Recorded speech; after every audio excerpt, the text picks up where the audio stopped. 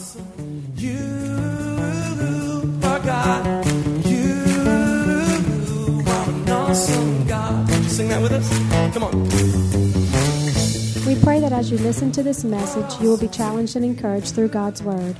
Here at Heartsease Family Life Church, it has always been our desire to see people's lives totally impacted and changed. His Word promises to accomplish that. For more information in regards to our church, you can call us at 225-274-1607 or visit us on the web at www.hflc.us. We look forward to hearing from you. Be blessed now as you listen to God's Word.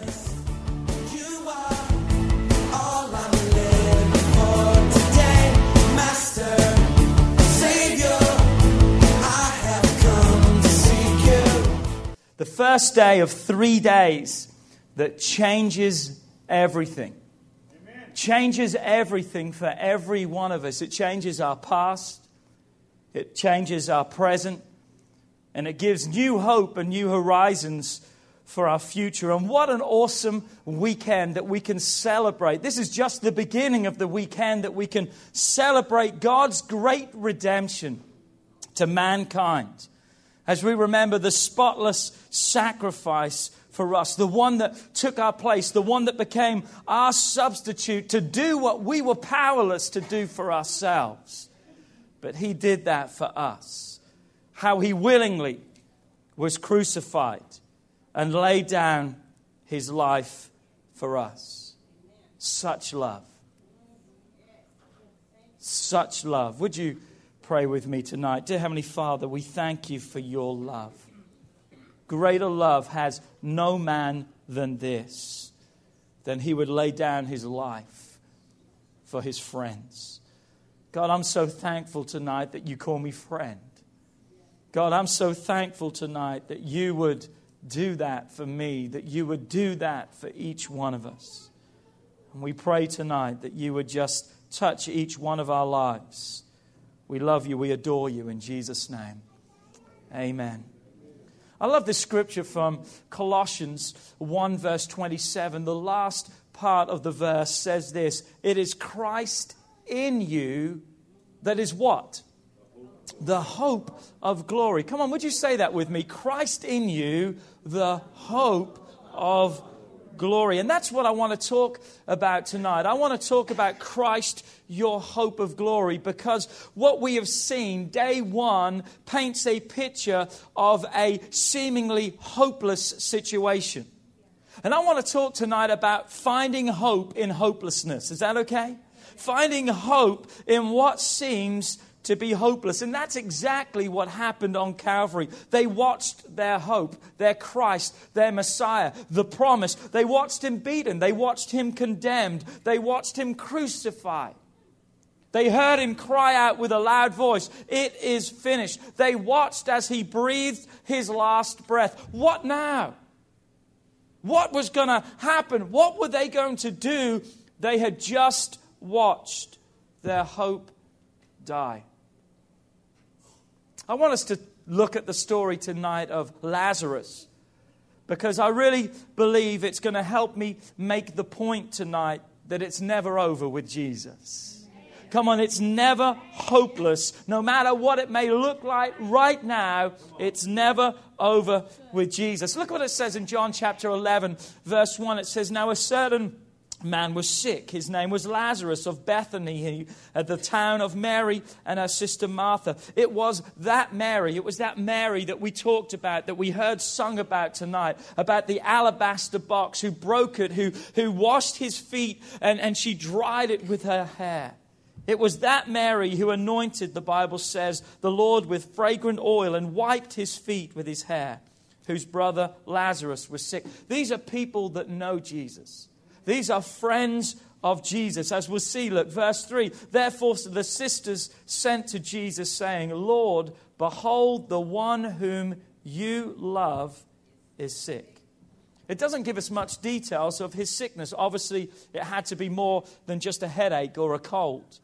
It was something that was serious, and it needed the immediate attention of Jesus. So what they're saying is, Jesus, you know there's a need. And no, we know that since you've asked, because we're tight, we know each other. Come on, we know, Jesus, you're going to respond and come.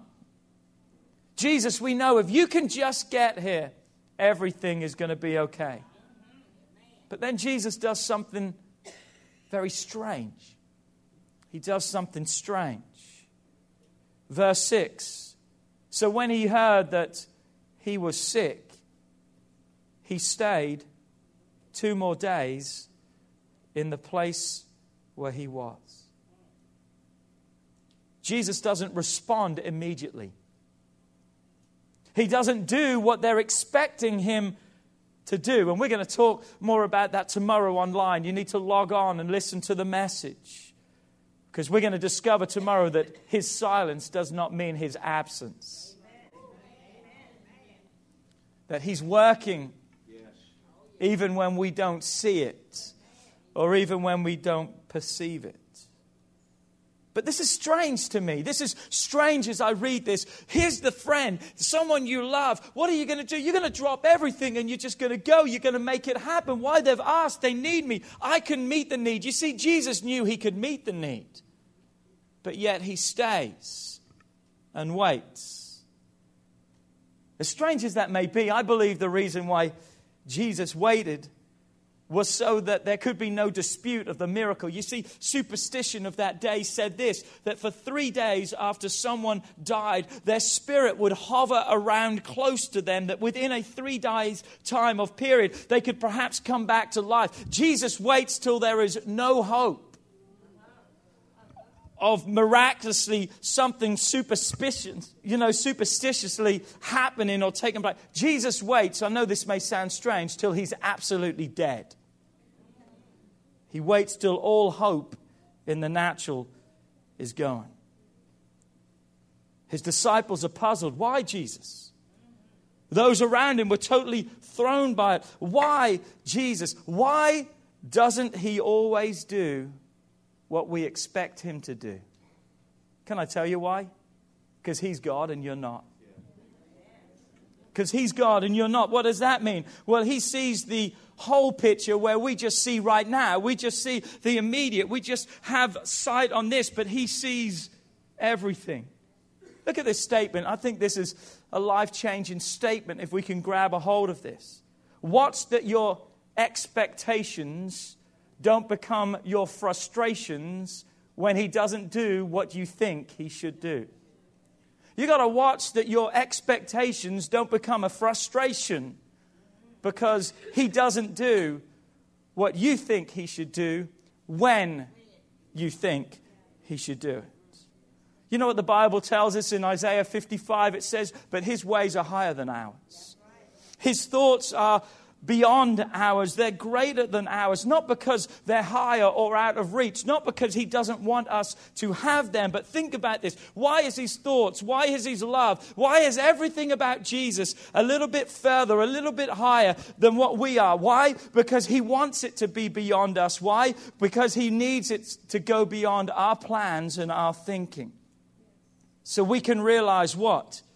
That we can elevate our lives and we can grow up into everything that God. I don't want a God that's shrunk down to where I am. I want to go up to where he is. Amen. I'm glad his thoughts are above my thoughts because that means I need to lift my thoughts. Come on. I'm glad that he's greater than where I'm at. Why? Because I need to be elevated and lifted up in my life. But I've discovered this in life, that sometimes God has to bring us to places of hopelessness in the natural, so we can begin to see him and we can begin to trust in him as our only hope, our only way of escape. Remember, the Bible says he's the one who knows our end from our beginning. Not our beginning to our end. He knows the end to beginning. So back to the story. He's waited a number of days. He hasn't shown up, and as he arrives on the scene, Martha, the sister, runs out to meet Jesus. Verse 21, now Martha says to Jesus, Lord, if you had been here. Can you hear what she's saying? Jesus, if you would have come when we first asked. We wouldn't be suffering. We wouldn't be going through. This wouldn't be happening. Jesus, why did you not come? Is what she's still questioning. She's still puzzled. She's still amazed. If you would have come, my brother would not have died. But even now, come on, say with me, even now.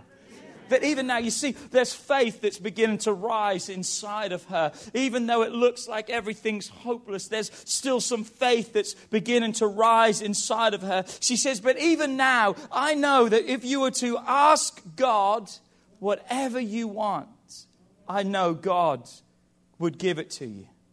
And Jesus looks at her in verse 23 and says, oh, he's going to rise again. He's going to rise again. And Martha says, yes, one day. But she didn't realize that one day was today. Come on, she was thinking that when Jesus come back and it was a resurrection and the dead in Christ would go up, the resurrection, because he said, I'm the resurrection and the life. But she didn't see that today was their day of breakthrough, their day of miracle. Someday, she said, but not today. And Jesus said, show me where he lay. Jesus goes to the graveyard in John 11:35, the shortest verse in the Bible, but yet the most powerful verse in the Bible, perhaps. Jesus wept. He was moved with compassion. He loved this man. He was feeling their loss to the extent that people even looked around. Verse 36 and 37, then the Jews said, see how he must have loved him.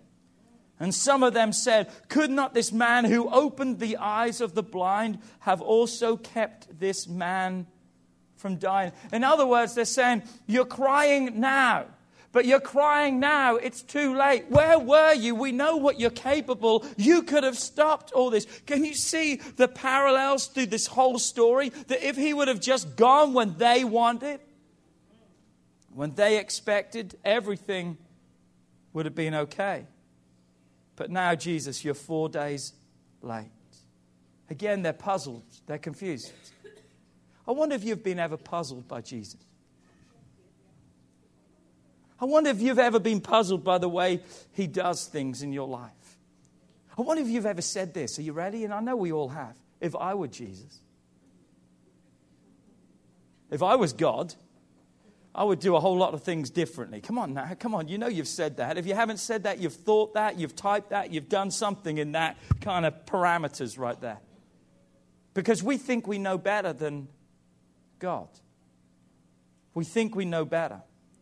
But you know what I've discovered is this. The reason why we are puzzled so many times is because of this. We only hold a couple of pieces of a whole picture in our hands.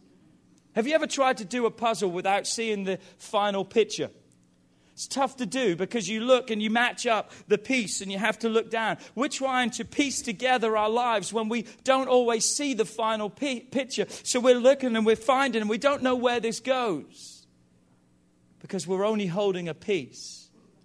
But as we evolve through our lives, we'll see one other piece and another piece and another piece and another piece. And then we'll begin to see a beautiful picture that is evolving. Let me jump back to verse 4 if I could.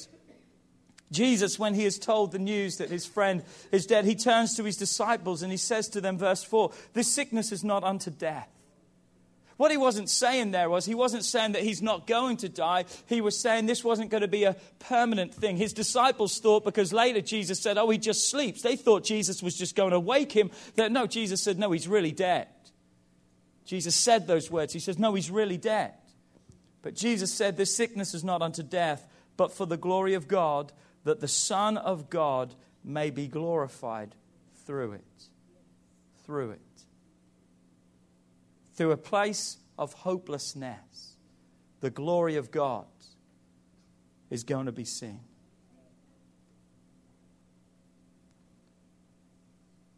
He wasn't going to stay dead for long because that miracle was about to take place. But you see, those all around, again, they didn't see this. They didn't understand. They weren't privy to the conversation that Jesus had with his disciples. They didn't know what Jesus had said. All they saw was the loss. All they saw was the disappointment. All they saw was the failure. It was like those at the cross at Calvary that they looked at Jesus and said, if you really are who you say you are, come down and we'll believe in you. You see, they didn't see it. They didn't understand it. They didn't know that in order for him to be everything that he said he was, he had to die. Because if he would have come off the cross, our redemption would have never been made for each one of us. They laughed at him. They ridiculed. They said, what's happening? I believe much like in Lazarus. What's the deal? You can help other people, but you can't help those closest to you. Who are you? But remember, it's only day one. He's just getting started. Come on, it's just day one. He's just getting started. And Jesus says, verse 39, he says, take away the stone. Open up the grave, he said. And Martha, here's the one that said, even now, here's the one that has faith. She said, oh, Jesus, no, don't do that. He's been dead for 4 days now. He's going to stank right now. Come on. Don't do that. It's not going to be good. It's not going to be a good outcome. But notice, Jesus ignores the natural and speaks to that which appears to be over. I wonder what it is right now that Jesus needs to speak to in your life. I wonder what appears to be over right now. I wonder what stones need to be rolled away from your life, exposing that which is dead, that has no hope of living, that you may say it's over, my dreams have died. What is the impossibilities of your life that need to meet the fully possible God that can do exceedingly abundantly above and beyond? Maybe we would be better just to shut up and let Jesus do his thing. Come on, I want to say that one more time. Maybe we would be better at times just to shut. Oh, Jesus, don't do. Just shut up and let him do his thing. Your marriage may be on the rocks. Let him do his thing. You may have family members that are lost. Let him do his thing. Your kids are maybe lost. Your parents are lost. There's a sickness in your body with no cure. There's bondages. There's addictions. There's a foreclosure notice on your home. Let Jesus do his thing.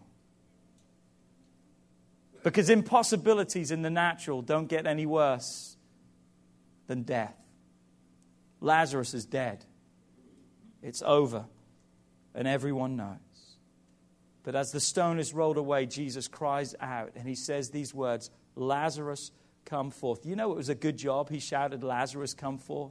Because if he would have just said, come forth, there would have been a mass exodus that day, that everyone in that graveyard would have jumped up and they would have come back to life. That's the power that Jesus has. The power over death, the power over sickness, the power over bondage, the power after being broke financially, the power after unrest in your mind, fear, the power over all these things. Jesus is the power. And all we've got to do, just like Lazarus, is listen and obey his voice. To come forth out of that thing, to believe for your miracle, to believe that you're going to be changed from where you are. Come on, I don't want to spoil it for Sunday, and to plug your ears if you don't know the end of the story, and I don't want to give it away, but come on, death became life.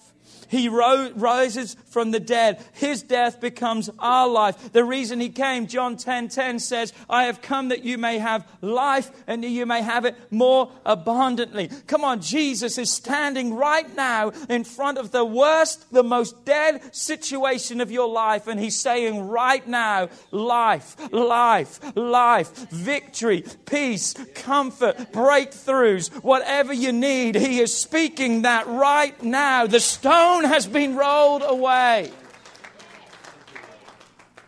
You can have the victory. He came to give life to what you need, to that which seems to be impossible. Look at Mark 9:23. It says, if you can believe, all things become possible to those who believe. I like the man who Jesus is speaking to at this time. His son is in a state and he's seeing all this, and the man cries out, I believe, but would you help my unbelief? So many times we believe of Jesus. We know that he was a good man, that he lived. Come on, it needs to go beyond believing of. We need to live in. We need to believe in. We need to trust him with all of our lives. And that can be hard. It can be hard to believe that there's life when you're looking up at a cross, when you're looking to your hope, when your brother's in a grave and it's been 4 days and everything is over. Look to the person beside you and said, it's not over yet. Come on, it's not over yet. When all we see is death, when all we see is no hope, when all we see is hopelessness, come on, I challenge you, look again. Look again, because Jesus wants to bring hope back into that which may be dead, lost, and hopeless. That's what Easter is all about. It's the beginning of a change. It's the beginning of a transformation. It's the beginning of life. I told Luke today, this is our birthday. Why? This is our birthday. This is our spiritual birthday. Every one of us are born again because of Easter and because of what Jesus does. But yet, on Friday, it looks hopeless. But he's still hope. And he's still hope. That day in Bethany, people saw a really dead man rise from the dead. That day at Calvary, darkness may have covered the sky, but that darkness made way for the greatest ray of light that this hope of this world has ever seen, and the greatest that you and I could ever experience in our lives. It's never the end till God says it is. And he has no plans, the last time I checked, to stop being the resurrection and the life. He just needs you to believe. As the band makes their way up here tonight, I challenge you, watch what you see today. Watch what you see around you today, because don't let that determine your future. Don't let the hopelessness determine the outcome of your life. Look again. Believe in a Savior. Trust in a God who can do infinitely more for your life. Because of his life, because of his power, you and I can have a future. So every head is bowed and every eye is closed in this place. I wonder how many people would perhaps lift your hand here and say, Pastor P, I have a hopeless situation that I need hope to rise in. Come on, if that's you, just put your hand up all over this place. Come on, there's people, there's hands that's going up. I need Jesus right now to meet that need. We're going to pray with you in a few moments. And we're going to believe together. You can put your hands down. Everyone looking at me, when you came in tonight, you should have been given a communion. We're now going to enter into a time of communion together. We're going to remember, as the Bible challenges us to remember the fact of who he is, to remember what he's done for your life, to remember the greatness of God, to remember that he stands before death and he says, let there be life, and there was life. That he stands in front of that which is hopeless, helpless, no way, and he is the way. He is the truth. And he is your life. That's what we remember today. We remember the awesome sacrifice, everything that Jesus did. In these little cups here, there's two little things. Let me just ask everyone if we can stand together. Can we just do that in reverence? Because just in a few moments, just after we've prayed, we're going to go into a time of worship. And we're just going to worship God in the house. But we're here to remember him. There's a little top paper that you can peel off, and in that is your wafer. If you just get out, the Bible says that he took the bread, and when he broke it, he said, take, eat. This is my body, which is broken for you. Do this as oft as you eat this in remembrance of me. Remember me. Would you partake of that right now? The Bible says in the same manner also he took the cup after supper, saying, this cup is the New Testament, the new hope of my life, through my life. A new hope for each one of our lives. Would you partake of that right now? Dear Heavenly Father, we thank you today. We thank you for the awesome sacrifice that you made for each one of us. That, God, you paid the price of the sin debt that we owed, God. And you became that sacrifice for each one of us, God. We thank you for that. God, we thank you that you are the hope, God, for those that lifted up their hands in this place, God. You're their hope today, God. And I pray that none would let their hope die today, but God, they would realize, God, that you're still the resurrection power. You're still the life. You're still speaking into their situations. You're still bringing hope. You're still bringing peace. We thank you for that. We praise you for that. Precious Jesus. Hallelujah. Thank you, Jesus.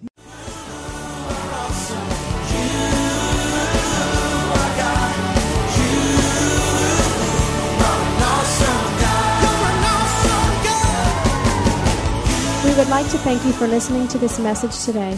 We pray that your life has been challenged by what you've heard, but we also know it will be changed as you put God's Word into effect. At Heartsease Family Life Church, our doors are always open to help. If you need any more information or just a friend to listen, we are here. Call us at 225-274-1607 or email us at pastorp@hflc.us. Remember, put God first in your life and everything you do will prosper. We look forward to seeing you soon. God bless.